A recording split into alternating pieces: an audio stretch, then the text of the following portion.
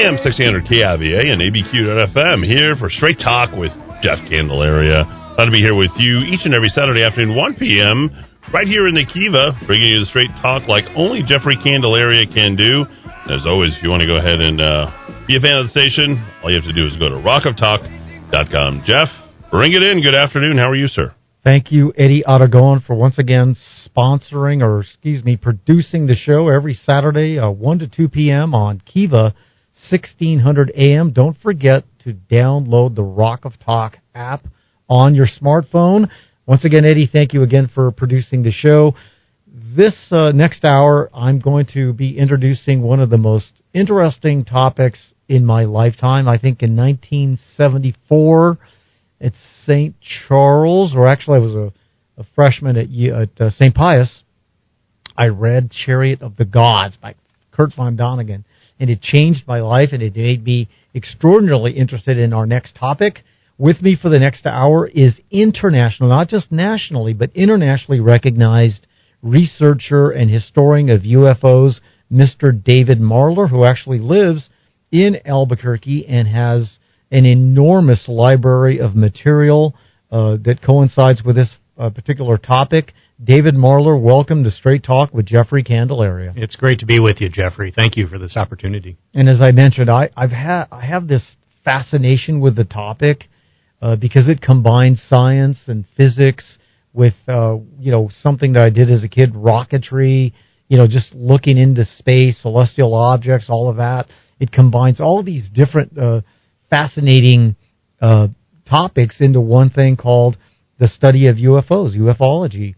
And before we, get into some of the specifics, and we're going to focus on the June 25th, 2021 UAP report released by the Pentagon, give us a little background about you and your presence in Albuquerque and some of the research that you do along this topic. Sure. Just briefly, born and raised outside of St. Louis, Missouri in the 1970s, and UFOs were a hot topic. Walter Cronkite would have stories on the nightly news, along with many of the other newscasters, and lots of newspaper reports and sightings. And the media at that time really took the subject quite differently than maybe in the 80s and the 90s as we progressed.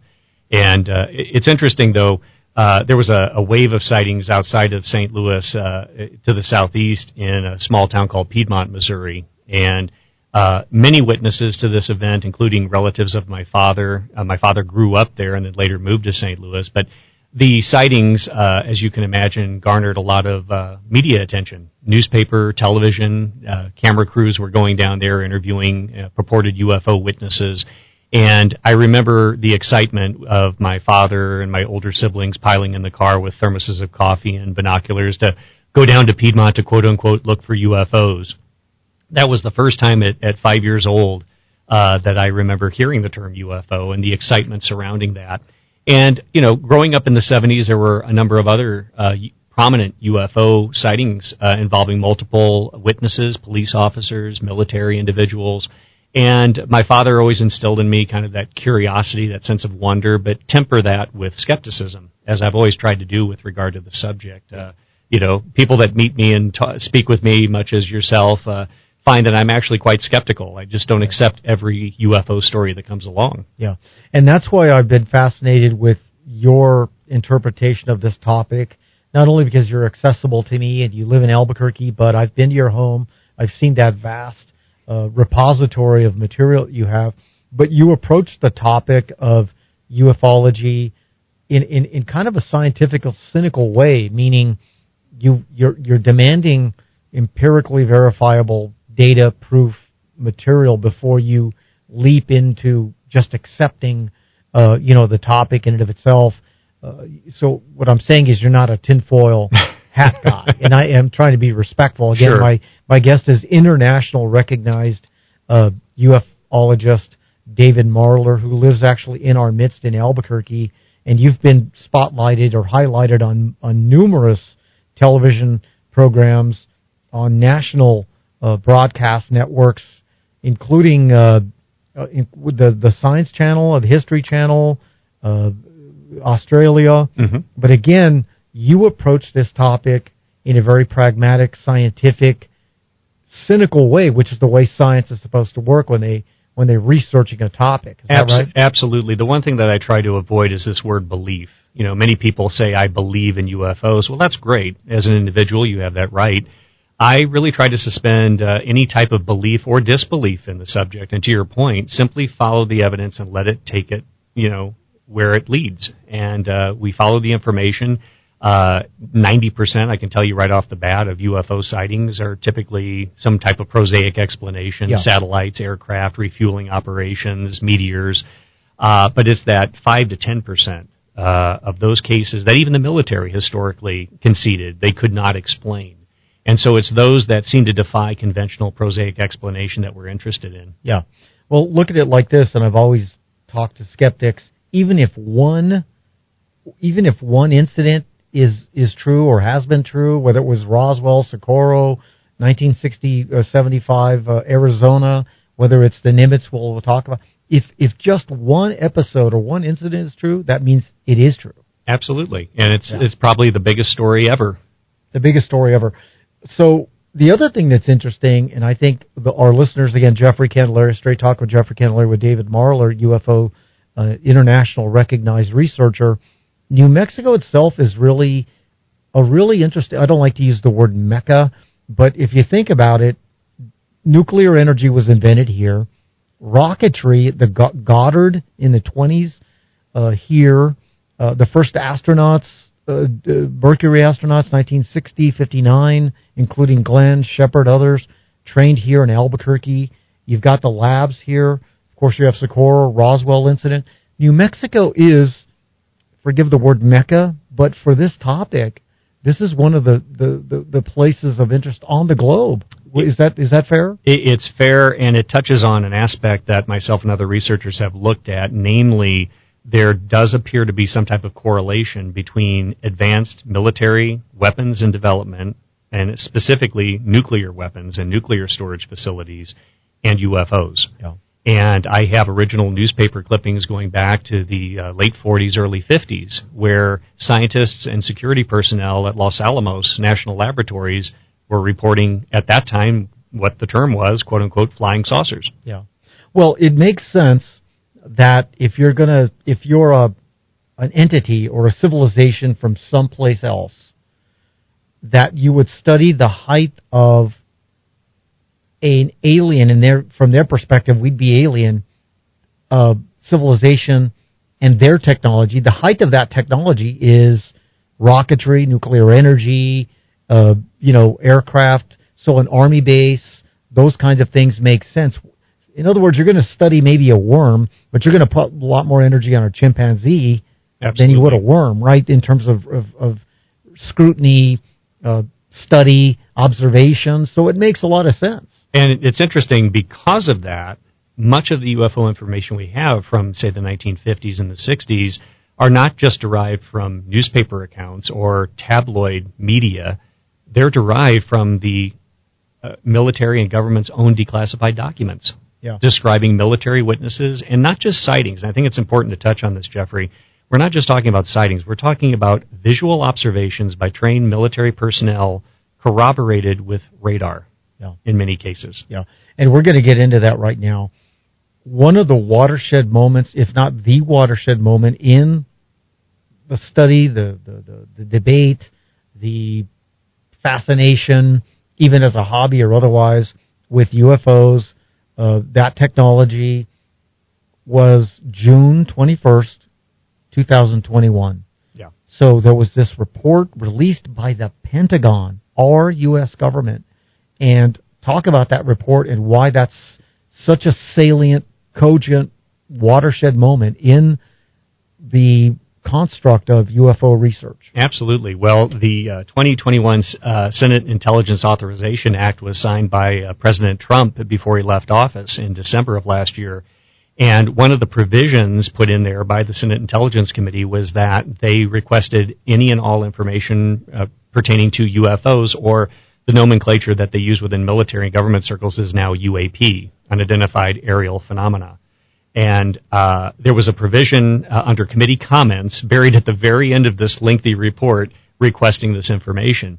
And as you can appreciate, given the decades-long denials and sidesteps with regard to trying to get UFO information from official sources, we were somewhat skeptical in the UFO field. But to your point, June 25th, 2021, lo and behold, we get a preliminary assessment on unidentified aerial phenomena released to the general public. Now, to be clear, this is an unclassified, watered-down report that was made available to the general public. There's something with a lot more substance that we're not seeing, obviously, for security reasons in many cases. But what's interesting about this document, to your point, is this was a game-changing moment with regard to the subject. This was official validation of the phenomenon. And I don't think we can emphasize that point enough. Yeah. Official U.S. DoD sources acknowledging this phenomena, whatever it is real.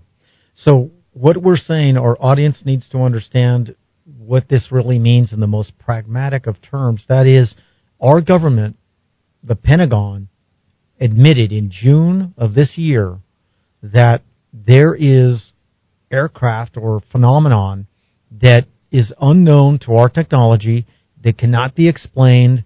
Its origins can't be explained either. And it is the true recognition by our government that that UFOs exist. Absolutely. And before we continue down this conversation, I think it's important to note, for those that might be listening that are skeptical with regard to the subject, we're not evoking tales of space aliens and those types of things that many people attribute to the subject. We have to understand that this is coming from the Pentagon, and that official agencies within the government are looking at this purely from a defense standpoint. They're looking at it from a threat assessment standpoint. Yeah.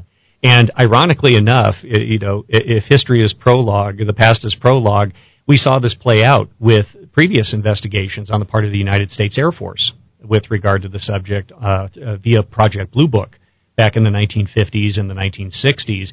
Again, analyzing this mystery, and it is a mystery to this day, Jeffrey. After 31 years, I don't know what we're dealing with regard to this. I have lots of data, but not a lot of answers. Yeah. They're looking at this because we don't know where it's coming from. We don't know where they're going to when they disappear. We don't know why they're here. And we have a fundamental aspect of trying to deal with what physics is allowing these things to move through the atmosphere with exotic flight characteristics that vastly exceed any known terrestrial technology. My guest, David Marler, international recognized UFO researcher. Jeffrey Candelaria, Straight Talk with Jeffrey Candelaria. Don't forget, we're with you every Saturday from 1 to 2 p.m. on 1600 AM Kiva. And there are just so many angles by which we can review this topic. We haven't even talked about the physics. So some people are motivated by understanding or wanting to learn the physics of this phenomenon. Others are interested in the motivation. Others are interested in what do they look like, whatever that means. But in any case, the fact that the Pentagon just a few months ago admitted there is this phenomenon that we just don't know about in terms of motivation, physics, or what, again, they look like, whatever. I mean, that's astonishing that it finally has been given the credence that people like me and you for 20, 30 years always believed it was due. Right. And our own government finally admitted that. So the next obvious question is, you want to give some context and backstory? Sure. And then I want to talk about why now did the Pentagon admit that there is such a thing as the UFO phenomenon? Absolutely. This really goes back to December 2017 with the release of a New York Times article that revealed that there was a top-secret Pentagon UFO program that had been going on for several years. And later, the gentleman that headed that program, Mr. Lou Elizondo, has come forward and been in a number of documentaries along with myself talking about the subject matter. And it was really kind of a bombshell revelation. One, to hear this, but to hear it through the New York Times, a fairly reputable newspaper. It's Absolutely. We're not talking National Enquirer. Sure. And so that really made some eyebrows go up. And in addition to the release of that article with information pertaining to this program, which was called ATIP, it was the Advanced Aerial Threat Identification Program. And again, a government-sanctioned taxpayer dollar department, if you will, whose job it was to study UFOs, in the most serious possible sober way I can imagine. Absolutely. And they called it ATIP for one reason, which I'll explain. In addition, they also changed the terminology of the subject matter, i.e. UFOs. They don't reference them as UFOs. They call them UAPs, unidentified aerial phenomenon. Yeah. That was for two reasons. One, to get away from the stigma that term UFO, the baggage that it carries, Yes. The giggle factor. But also, it was a very practical reason for doing that. They did that intentionally, and they do this with a lot of government military programs. You name something that no one's going to think of because you can't file a FOIA request for it. Fascinating. Okay. If we don't know they're calling them UAP, we're going to be filing FOIA requests, Freedom of Information Act requests, on UFO documents. Yeah. Well, if you put in for UFO, UAP is not going to be a blip on that search radar. It's an interesting point. There's a practical reason for doing that. So even keeping a topic even more clandestine or surreptitious, you define it, or government gives it a different nomenclature. You rename it, you rebrand it, and then... And the average person looking up, is there a Bigfoot or whatever? Oh, I just turned off my phone, live radio. So that's interesting. So there was even a motivation to reclassify or rename UFOs UAPs to keep it even more clandestine. Absolutely. Wow. So, it's interesting, regardless of what you call it, right, it's still the same phenomenon that they're trying to analyze and look at. But what's interesting is, in addition to the New York Times article that broke in December 2017, we also had the release of a video from DoD sources from an F-18 Super Hornet that video recorded a UAP, a UFO. And in addition to that, we had two additional DoD videos that were released that have been fairly prominent on YouTube and on the Internet and on UFO documentaries. But what's interesting is, unlike YouTube videos you're used to watching where you don't know the provenance, where the video came from, we did know where these videos came from. And they were coming from highly trained Top Gun naval pilots that had been encountering these things. And captured on radar, too. Captured on radar. On the Aegis radar system, which is one of the more advanced radar systems, circa 2004, when the Nimitz incident occurred off the coast of California. And in that particular case, they saw what was described as, and we call it, the Tic Tac UFO. Now, for a moment, just visualize that. A Tic Tac. You have no visible means of lift. You have no wings. You have no vertical stabilizer. You have no heat signature. And that's an important aspect, Jeffrey, I think we need to touch on. These were not just simply camcorder or iPhone videos people were shooting. They were shooting this with advanced FLIR technology, forward-looking infrared. So we're not only seeing the object, we're looking for heat signatures. Temperature. Yeah. And these objects were completely devoid of any heat signature. And based on everything we know about aerodynamics and physics, this particular phenomenon, captured on radar, captured on film by a state-of-the-art plane in 2004 just off of San Diego, state-of-the-art aircraft carrier, defies any known aerodynamic physics that we know in the human condition. Absolutely, and these things were pulling excessive G-force. These things were going supersonic, yet not generating a sonic boom. And what's interesting is, for most people that may be new to the subject, they're hearing this and they're thinking, wow, that's incredible. It's not that incredible for people that have been looking at UFO cases like myself for over 30 years. Yeah. We have the same characteristics that have been documented in other UFO reports. So that's one of the most compelling things that fuels and continues to drive me with the subject, Jeffrey, is there seem to be, or appear to be, patterns in the data that's suggestive, not conclusive, but suggestive of a real phenomenon. Yeah. My guest is David Marler. He is an international UFO researcher and historian. Jeffrey Candelaria, Straight Talk with Jeffrey Candelaria.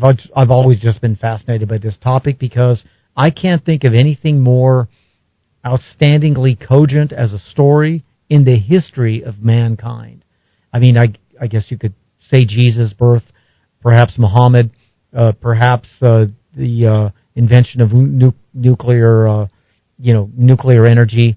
But I think this, in my humble opinion, is the biggest story in mankind. And why do you think that particular data, that particular, recording of a UFO is such a watershed moment? Is it because it's so credible by the military?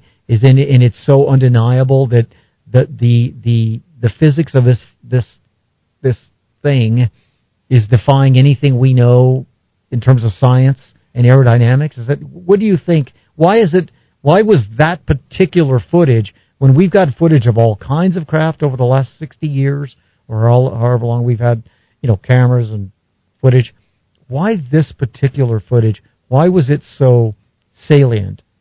I think because the number of witnesses that were involved, and we have to keep in mind, to provide some context, these objects have been tracked on their Aegis radar systems for a number of days leading up to this particular event. David Fravor was the naval pilot that was directed to try to get a visual ID on this object after it had been picked up on radar. And for a number of days leading up to this, they were detecting them, but they could never get any military assets close enough, or they didn't have anything in close proximity to get there to ID it. This one happened to appear on radar very close to a military operations area where they were doing military exercises. And so we had the opportunity and seized upon it to direct Fravor and his co-pilot to basically visually ID this, which they did. And, to the skeptics out there, there's been a lot of people nitpicking these cases where they focus on the FLIR imagery and question the technology, or maybe it's an aberration. But the thing we need to keep in mind, multiple sensing apparatus were recording these objects at the same time. Qualified military personnel on a beautiful, picturesque day off the California coast visually saw this object. Yeah. And it was moving around in a very erratic, nonlinear movement. In other words, kind of a zigzag, herky-jerk motion. It then moved up towards him, towards David Fravor and his jet, and then disappeared like a bullet. Yeah. And completely disappeared. So to your point, again, Jeffrey Candelaria with David Marler, it not only defied aerodynamics, it also defied configuration, too. Absolutely. So I guess they're both interrelated. But you're talking about, everybody knows a Chevron, configuration of a jet aircraft, and it's got to have an airfoil, and you've got to have thrust, and you've got to have intake, and, it can only move a certain way. A jet can only move. Absolutely. There's certain limitations. So this defied all the above and more. Absolutely. And what's interesting is when it disappeared, it then reappeared on radar. Now, mind you, this is all playing out. So you have people on board the USS Princeton, which had the Aegis radar system, and the rest of the carrier strike group that was out there. You have the pilot, and you have all this data that they're collecting on this, including the visual imagery. When the object disappears, moments later, the pilot is then notified that this object is at your cap point. The cap point was a secret rendezvous location in the sky where the jets would rendezvous and link up with each other after the military exercise. Somehow, this object, or whoever or whatever was controlling it, the intelligence behind it, if you will, had the cognition to recognize that's where they were going to be going. So it knew the mission endpoint. Absolutely. It not only defied all the aerodynamics and physics we just talked about, but it also knew the most secret destination of that particular sortie or mission of those aircraft in 2004 off the coast of San Diego. So that's, in and of itself, astonishing. Yeah. As the pilot stated in a number of interviews after this, once this case was revealed to the general public in 2017, it was clear that they did not have air superiority. Yeah. So the reason this is important for just even the average person is the military now has to recognize that there is a technology that is perhaps 500 years to 1,000 years beyond where we're at. And we don't know the motivation, but it knows our mission's secrets. Absolutely. So, I mean, absolutely, lots of reasons for the military to be concerned. And obviously, because of that military concern, you get back to what I alluded to earlier with threat assessment. You go down your list, your cast of characters, if you will, right? The usual suspects. Could this be Korea? Could this be the Russians? Could this be the Chinese? And much like any UFO investigation we undertake, Jeffrey, we don't have extraterrestrial or alien as the first choice. It's the last choice. But in looking at the apparent physics by which these craft operate, by looking at the vast leap in technology, and I'm talking not only speed, but the ability to, hover, rapidly accelerate. Transmedium flight is another interesting aspect. Now, what transmedium flight means, They have been able to track objects going from the atmosphere into space, from space into the atmosphere, from the atmosphere into the ocean, from the ocean into the atmosphere. Yeah. So this technology is so far advanced, relatively speaking, it'd be like a catapult, in 1200 AD trying to compromise a castle. Right. Versus a laser beam, light amplified stimulated emission radiation. I believe that's right. So, that's about how far advanced or more this technology is. Yeah, and I do want to mention that I do know some individuals that are working very closely with the Pentagon that have been part of this gradual disclosure, if you want to use that word, of information. So I do have some connection with, those that are on the inside dealing with this. So I feel like I can speak with some authority in that regard, although I'm certainly not privy to all the classified information that still exists. But there is serious concern because if we do have objects of unknown origin that are violating our not only controlled military airspace, but controlled commercial airspace. And I say that for a very specific reason. February 21st, 2021, right here in New Mexico, if we want to bring it a little closer to home, the subject matter, American Airlines flight nearly collided with an unknown object that flew right over them. They described it as looking like a cruise missile. And I filed a FOIA request to try to get information from the FAA. Freedom of Information. Freedom of Information Act. And they stated that they delayed me on 2 or 3 occasions, stated they were collecting data from 4 separate locations that had information pertinent to it. And then within about a month or so ago, I received a decline for my FOIA stating that if data existed, it might be part of a federal investigation by intelligence agencies, but we can't confirm that there is an investigation. Yeah. So, we get the typical double talk. You got a standard, your decline. Absolutely. And we don't need to tell you the reason. But I want to just mention that because that underscores that this isn't just occurring in California. Yeah. This is occurring here in New Mexico, and not just with military aircraft, but with commercial aircraft. Jeffrey Candelaria with internationally recognized UFO researcher and historian David Marler. And remember, folks listening, David has actual contact with some of the most high-level people that have spent their careers studying this phenomenon, including, and we'll talk about these folks a little later, but Christopher Mellon, Lou Elizondo, you met personally with Stanton Friedman before. So this isn't, you're just not some guy trying to write a book and you're dabbling in this. This is something that, you've really dedicated your resource a lot of your life to. Absolutely. In fact, it's funny you bring that up because in December of last year, as I mentioned, Trump signed the Intelligence Authorization Act for 2021, which allocated money for continued UAP investigations, which hopefully we'll touch on here momentarily as far as where we're at today with the subject. But what was interesting is I got a call from RTVI, Russian television news, and they wanted me to discuss what was going on and the anticipation and what should we expect.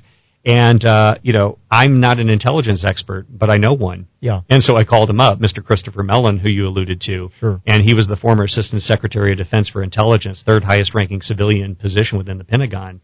And he was looking into the subject when he was at the Pentagon. Yeah. And he's been very instrumental in what we're seeing today. He's been to your home in Albuquerque. Oh, absolutely, yes. And we'll probably be making a future visit here very soon again.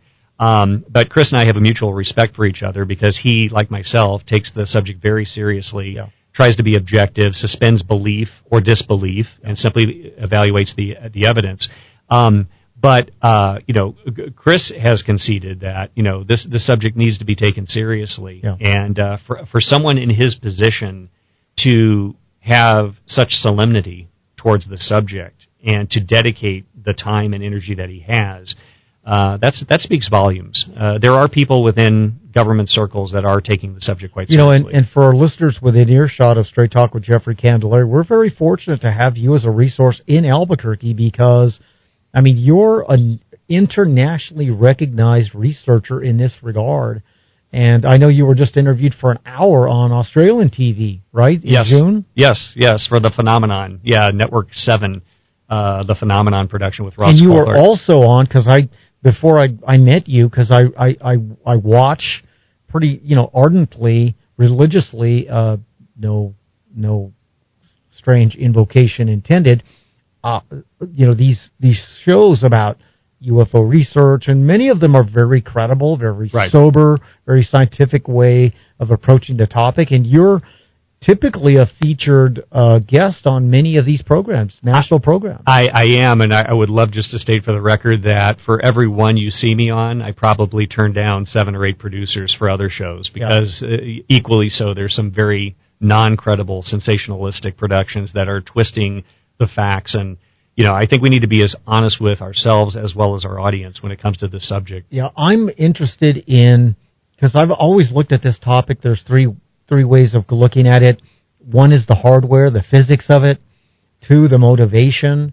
And 3, what do they look like? And I'm not trying to be flippant when I say what do they look like. Right. I'm not that interested in what they look like. I'm more interested in motivation and the physics of it, just because I used to build little rockets and whatever. And so that's always been my interest in the topic. Just the fascination with the technology and motivation. Again, we don't know the motivation. And the Pentagon, our government, which is the very apogee of, I guess you'd say, institution in our, last I checked, the planet Earth, other than the Biden administration. That's me editorializing. Notwithstanding, our government just admitted we don't know the motivation and we don't know the technology.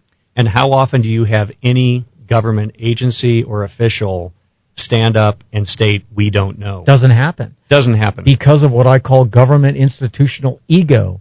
But it's so undeniable, and you talked about that earlier offline, because the volume of sightings has increased almost exponentially, right? Yeah, we have to ask the fundamental question that really is behind all of this. Why now has the Pentagon, the Department of Defense, taken a complete 180 with regard to the historical approach that they've had towards the subject, denying it, debunking it, spreading disinformation, maligning those people, ridicule with regard to UFO witnesses historically? Why now are we having this fundamental shift in philosophy and approach towards the subject? I think that's the most important question that many UFO researchers aren't even asking. And I think, if I may just go out on a limb here, I believe based on 2019 statements by one of the Navy spokesmen, they stated that they are formulating official policy and procedures for Navy personnel to report UFOs or UAPs so that they can start collecting this information. And that's a very positive move, as opposed to sticking our heads in the sand and pretending this doesn't exist just because our own personal beliefs don't fall in line with the fact that these things may be real. But what's interesting about that is the Navy spokesman, in your listeners can look this up online, they stated the reason they're doing this is due to the increased frequency of UAP activity near sensitive military operations areas. And I think, and it's supposition on my part, but I believe that what they're seeing is a huge increase in overall UFO UAP activity. And I think if it continues along that trend, they realize we cannot keep this under wraps. And rather than the tail wagging the dog, they need to get ahead of the message and at least start to prepare society for the revelation that these things are real. So another way of putting it is, it's so self-evident, it's so obvious that we, the government, we have to get ahead of the story. Yeah, that's what I feel. Again, okay. I could be completely wrong, but I'm only basing that based on the Navy spokesman and their own statement. David Marler, internationally recognized UFO researcher and historian, lives right here in Albuquerque. I've been to his home. He's got an enormous library repository of material on the topic that he's amassed that covers over the last, 70 years on this topic? Going on 75, actually, next 75 year. years? Yeah. Jeffrey Candelaria, Straight Talk with Jeffrey Candelaria. Excuse me. My theory, my supposition is, and it also wraps into yours, so it's a hybrid. I believe it's the increased volume, the undeniability of the obviousness of UFOs or UFPs?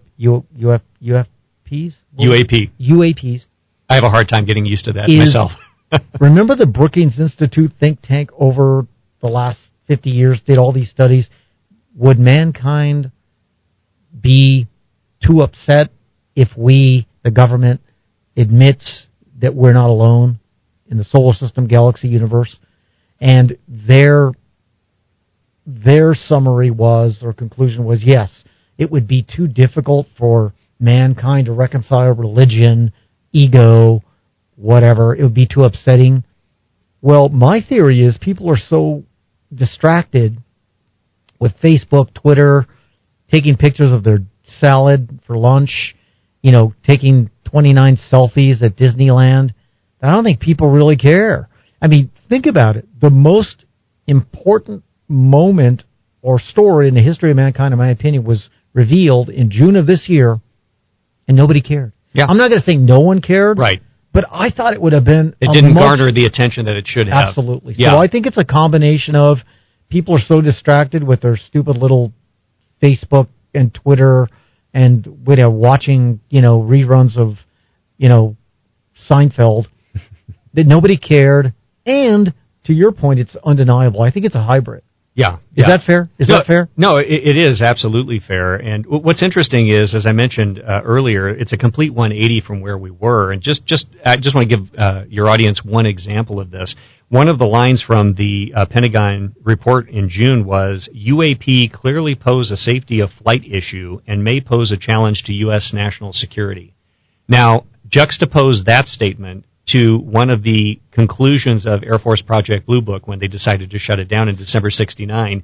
They stated that UFOs do not constitute a threat to national security. Wow. That's just one contradiction from where we were versus where we are today. Well, it could be more antithetical and reverse of what the Pentagon just admitted now. It's astonishing. Astonishing. What's also amazing about this is comparing and contrasting those two statements. The majority of the work being done on UAPs, UFOs now, are done by the Navy, Office of Naval Intelligence. Okay. Compared to, traditionally... Air Force. Air Force. Yeah. Is that a function of the UFOs that have really been recognized as credible, obvious technology we aren't aware of, motivation we're not aware of, probably extraterrestrial? They're transmembrane, capable, meaning they can go from space to atmosphere to the ocean. Is that part of it, do you think? Absolutely. In fact, I have a... And explain what that means. Oh, sure. As far as the transmedium? Yeah, transmedium. Yeah, absolutely. We have, on one of the DoD videos that were just recently released, we have an object that's seen slowly moving over the surface of the ocean on, again, a FLIR camera, forward-looking infrared. The object hovers there momentarily. It looks like just a circle or an orb. And you can hear the Navy personnel talking about tracking it and, making sure they keep it in focus. And as they're watching it just hover above the water, it suddenly drops fast directly into the water. And you hear the Navy personnel say, splash, splash, mark bearing and range. So not only have we had these objects on the part of military observed in the air and tracked by radar, we have a number of USOs, unidentified submersible objects, that have tripped sonar buoys in the Pacific and elsewhere. Yeah. Where the Navy has been able to track these things. And, no surprise, like what we see in the air, these unidentified submersible objects are going hundreds of knots faster than any known submarine that we know that the Russians have. Yeah. So think about the viscosity of a salted ocean and a submarine traveling maybe 40 miles an hour. We don't have a technology to travel faster than that. These things seem to move with impunity through any type of atmosphere. So, listeners, just think about this phenomenon on the basis of, and for the last 30 years, depending on how old you are, 20 years, 10, whatever, it's always been, atmospheric movement or space movement, right? Spatial movement, moving from one place, point A to point B. Point B in space and then in our atmosphere, which has a certain viscosity, if you will. Well, nothing like the ocean. No. And this phenomenon can traverse space, atmosphere, and ocean.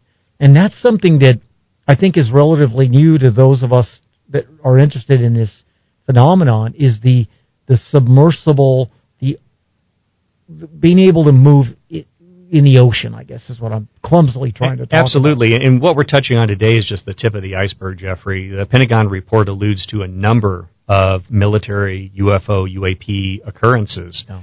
And again, if this was Russian, Chinese, or Korean, do we really think they're going to have such advanced technology and just do a little parade around our naval vessels. I think that they would use it for much more offensive capabilities. And that's why I think those of us that are reasonable thinkers and pragmatic thinkers and approach this with some cynicism and are very sober about the topic, it's probably not Russia, China, Germany, France, whatever, because keep in mind, it was the United States that invented nuclear energy first. Absolutely. And sent man to the moon first.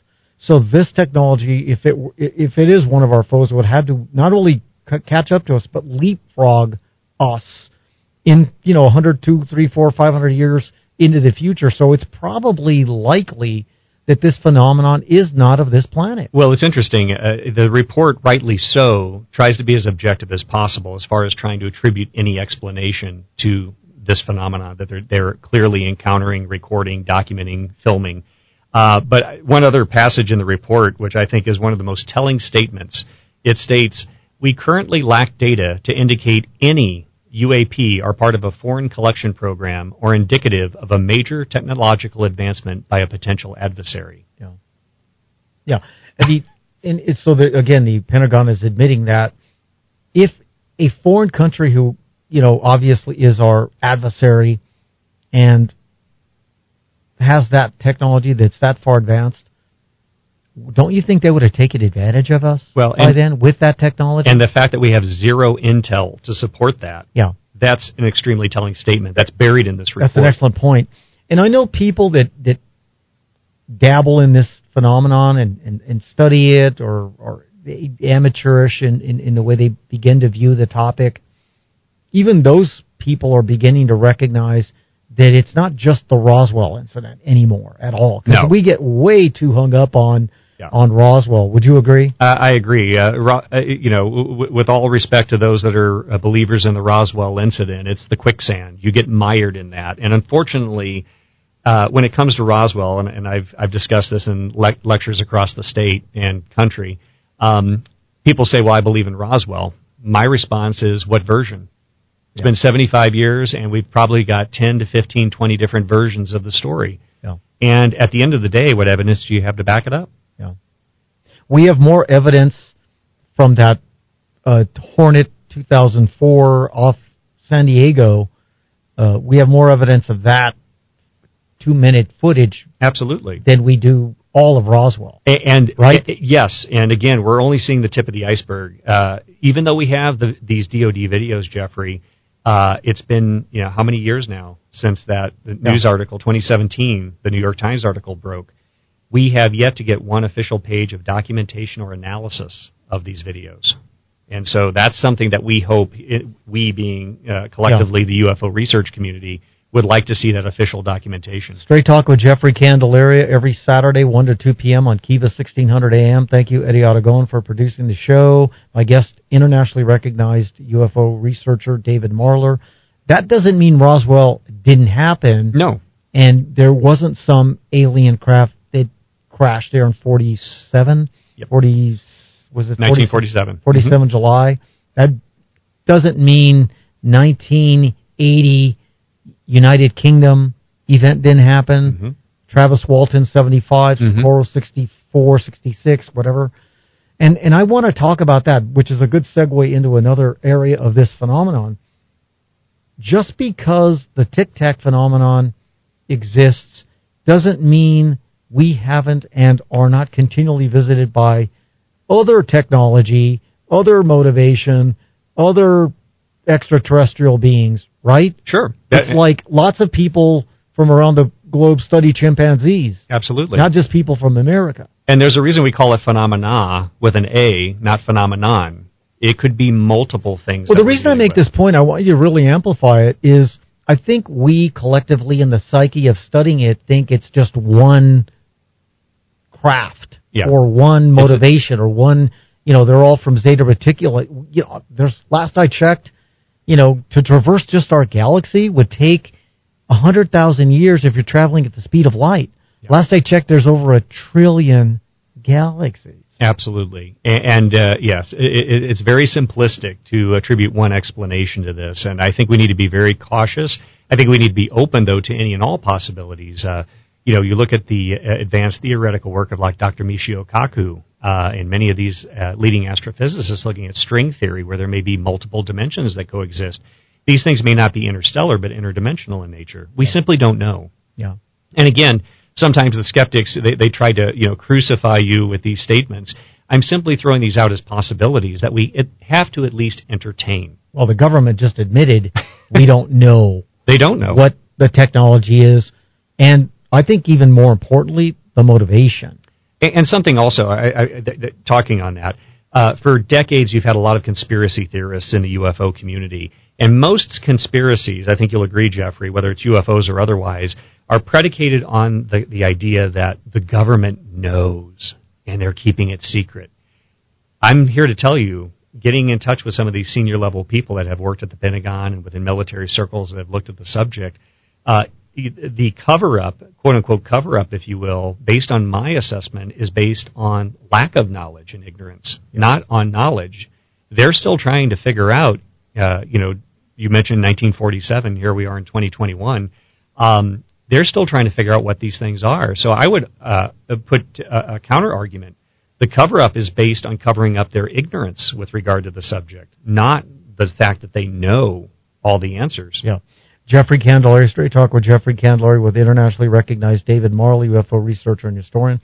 That's not to say they don't have a lot more information they haven't, absolutely revealed to us. Absolutely. Because I still think that the government, whatever that means, and it, by the way, it's not just our government that has a monopoly on this topic. Right. Could be Israel, could be France, could be Germany, could be a lot of other, Soviet Union.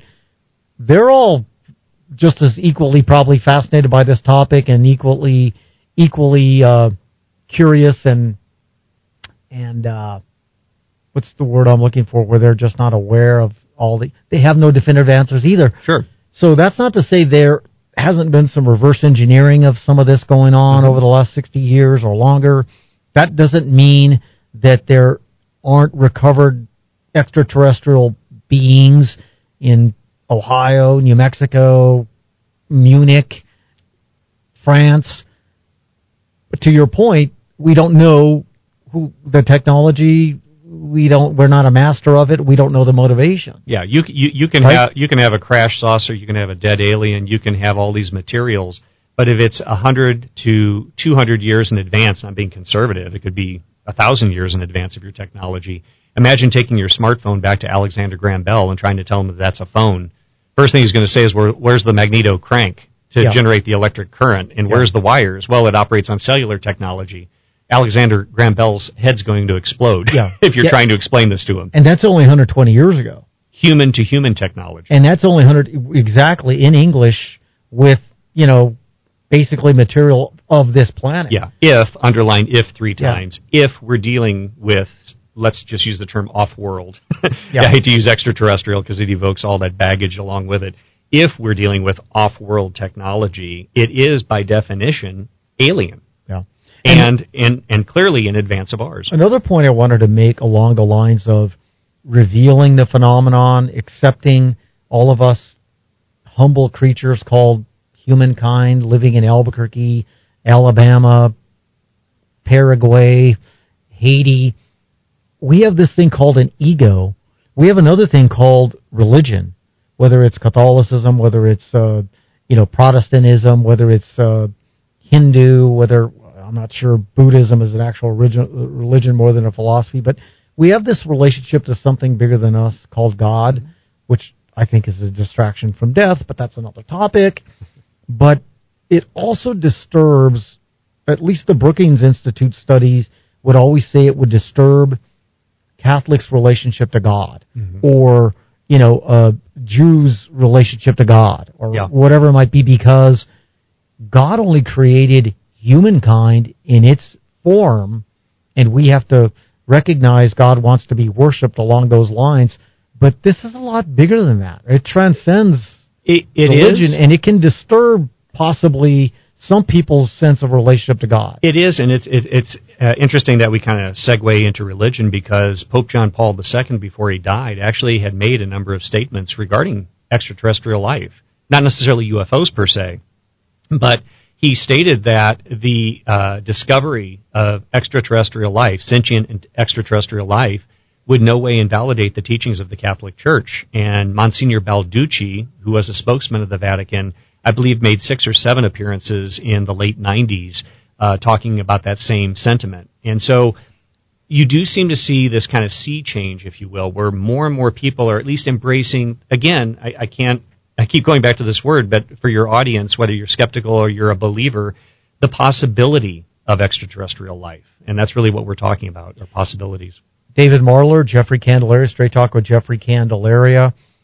Again, the God I know is big enough to deal with the universe and any other, life forms of any kind that are in this thing called the universe. At least that's the God I'm capable of thinking of, right? Absolutely. And I think sometimes we as Homo sapien invoke our ego and think we and planet Earth are the center of everything. Yeah. And remember, Galileo was excommunicated because he dared say... Yeah, I think he disproved that. Well, and then Copernicus and others, because until about, I'm trying to remember whether it was the 15th century, right around there, the Catholic Church said the Earth is the center of the universe. Yeah, and finally we adopted the heliocentric model, right? And it was so obvious. It took a while. that they finally recognized the sun is the center of our solar system. Right. And by the way, the sun's just some almost meaningless, middle star-sized place on the spiral arm of this place called the Milky Way. Oh, by the way, there's about 1 trillion other galaxies. Oh, by the way, there could be 1 trillion other universes. And we could be looking at that fundamental shift in our worldview, Jeffrey, in the sense that just as much as the idea that the world, it wasn't flat, it was round, that might be an interesting corollary for where we are today now with this Pentagon UFO report, where we're going to start looking back. Do you remember that time when people didn't believe in UFOs? Yeah. How naive were we? Excellent point. I think it'll be interesting to see how the next 6 months to a year or two plays out as we continue, because, again, excellent point. The report is not an end. It's just the beginning, because the report discussed the centralization and collection within intelligence circles and military circles of UFO, UAP data. Yeah. So we're really at a new beginning as far as looking at the subject. And my friend Chris Mellon, who we alluded to, he made an interesting connection. He stated that he was frustrated when he was at the Pentagon. He realized people were collecting different bits of information, but nobody was sharing it. And I think this was a sobering analogy he made. He said, I was looking at this play out, and it reminded me of what it was like prior to 9/11, where everyone was collecting radio chatter. We knew something was afoot, but nobody was collecting and centralizing that information to make sense out of it. Yeah. I thought that was an interesting... So it wasn't all gravitating to one centralized point that we could all kind of review and share and scrutinize. Correct. And the Secretary of Defense, as well as others, have made public statements, and we have it as a matter of public record now. And again, I would ask your audience to look at this online, where they are now starting to work towards that endeavor to centralize this information to make better sense of it. I thought it was interesting that you mentioned that one of the popes actually, kind of like Thomas Aquinas, hundreds of years before, reconciled, I think, science with religion. Only on the Jeffrey Candelaria Show. The Pope was, in his way, trying to reconcile the God that we know is still big enough for, folks from, I keep saying Zeta Reticuli and planet Earth at the same time. Yeah. And I think that's fascinating. So the other thing I want to talk about as we begin to conclude, configuration of UFOs over the last 70 years, actually longer. I keep thinking of 70 years, but the modern era is what we call it. People have cited UFOs even in biblical times. Oh, absolutely. We're talking about thousands of years. Sure. But it's always been, over the last 70 years, the disc shape, the saucer thing.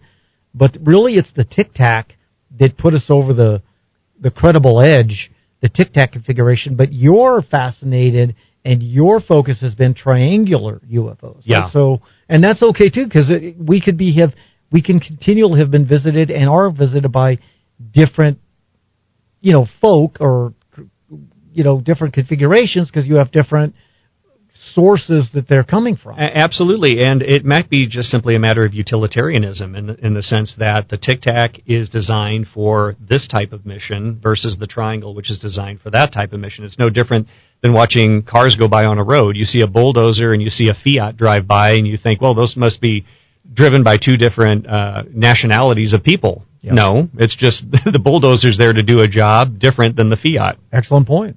I mean, our own military. Our own military. You got a commercial airline that looks a certain way versus a helicopter. Sure. You see a Black Hawk helicopter versus a Hornet or whatever you mentioned. Yeah, based on different mission.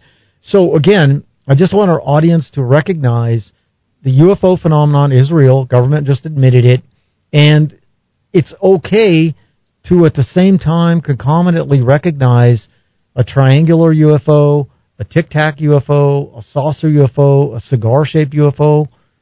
It could all be genuinely credible, notwithstanding what. In other words, it's not just one phenomenon. No, and it's not a static phenomenon, and by that I mean we are continually getting UFO reports today, and the military, I'm sure, are continuing to collect these reports.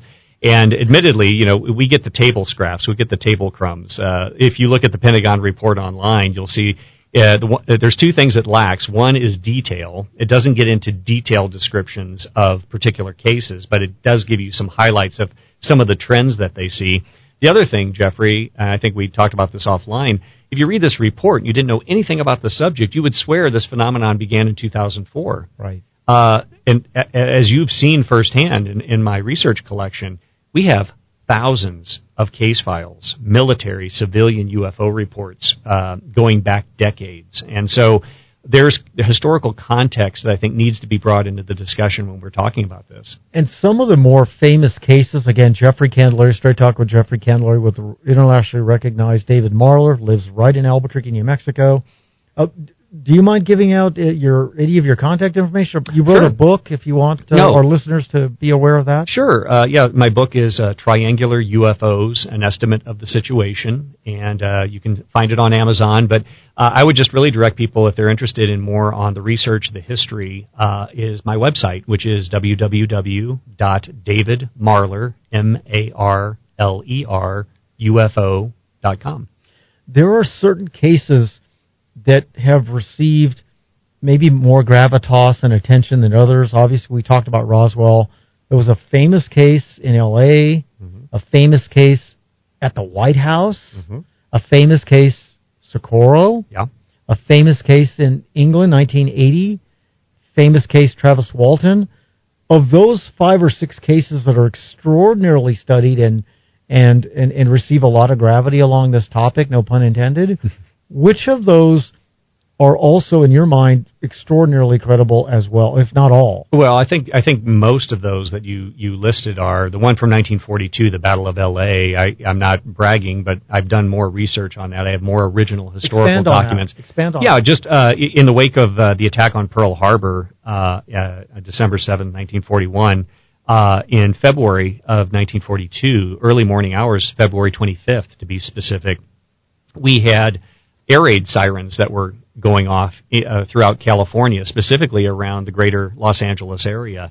Now, again, historical context, we were prepared and fearing that the Japanese imperial forces were going to make a mainland assault on California at some point. We felt it was just a matter of time after Pearl Harbor. So we had gun emplacements, we had searchlights, we had military personnel stretched all along the California coast, including Los Angeles area. Air raid sirens went off, and what precipitated that was there was an inbound unknown radar target being tracked on 3 separate radar systems for 120 miles, moving inbound towards the Los Angeles area from the northwest, going northwest to southeast. And this triggered the air raid alert. Air raid sirens start going off, people go into a blackout, and suddenly all of these gun emplacements are peppering the sky with 3-inch shells, 50 caliber shells, 37 millimeter shells at an unknown object. There was at least one unknown object that was photographed, tracked on radar, sighted visually. I have tons of the original newspaper accounts. I have a copy of the original photograph from the Associated Press from 1942, February 25th. And we have the radio broadcast of Byron Palmer, CBS news broadcaster, who described the fact that this object was seen visually by hundreds, if not thousands, tens of thousands of people in the greater Los Angeles area, stretching all the way down to Long Beach. And these people were observing this thing moving in the convergence of searchlights. So you got searchlights converged on it. You have anti-aircraft shells exploding on and all around it. Yet this thing is just moving along completely unscathed. So it wasn't a balloon. It wasn't a dirigible. Configuration? It looked elliptical in shape. I don't want to say flying saucer, but it did have like an ovoid shape to it in general. And this object moved. It moved inland from Santa Monica. It moved down around the Los Angeles area, then moved down south of Long Beach, where the object disappeared out into the ocean. And it was unscathed despite... Unscathed. I mean, being pelted by shells. Over 1,200 rounds.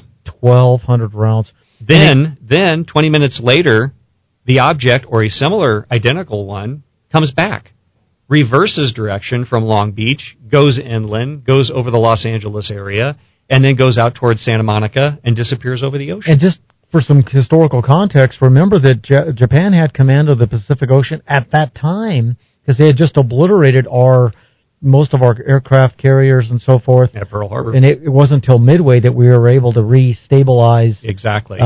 The Pacific Ocean. And many people, jump to the conclusion, well, it might have been a military aircraft. Well, we're not going to fly a military aircraft during a blackout, and I think we would know our own aircraft. Well, it's not going to survive all that shelling. It's not going to survive all the shelling. It didn't maneuver like an aircraft. The accounts state it moved too slow to be an aircraft.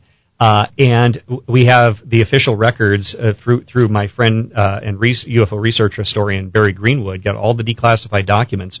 We had no aircraft up at the time. We only had 45 aircraft defending the West Coast at that period, and they were holding back, thinking this might be a reconnaissance aircraft, and they didn't want to deploy our aircraft. They didn't want them to be half out of gasoline before what they anticipated was going to be an assault. And we also have an official declaration by the Japanese military stating they had no military operations there. Straight Talk with Jeffrey Candelaria, guest internationally recognized UFO researcher David Marler. We're pressed for time. I mention that because I just didn't want folks to get caught up in just the one, episode that everybody's aware of, probably Roswell. The other one, very quickly, I think we just have a couple minutes, the one that actually took place over the White House. Yes. Real briefly, 2 consecutive Saturdays in July of 1952, we had overflights of multiple objects being tracked on radar at Washington National Airport, where these objects were maneuvering in groups, moving singularly.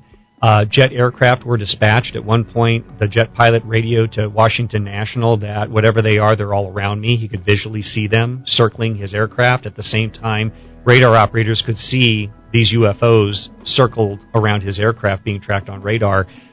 What's interesting about this is it caused a huge stir.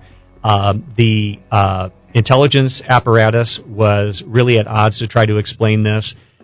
We thought it might be the Soviets, the Russians, and long story short, it was because of that then the CIA got involved in looking at UFOs. Once again, David, there's so many angles by which we can review and study and scrutinize this topic. I promise I'm going to have you back again as we continue to evolve this phenomenon based on your research and other sightings. Sure. Straight Talk with Jeffrey Candelaria. Again, your book, real quickly, David. Triangular UFOs, An Estimate of the Situation. I'd like to thank Eddy Aragon for producing the show. Don't forget, every Saturday, Straight Talk with Jeffrey Candelaria, 1 to 2 p.m., Kiva, 1600 a.m.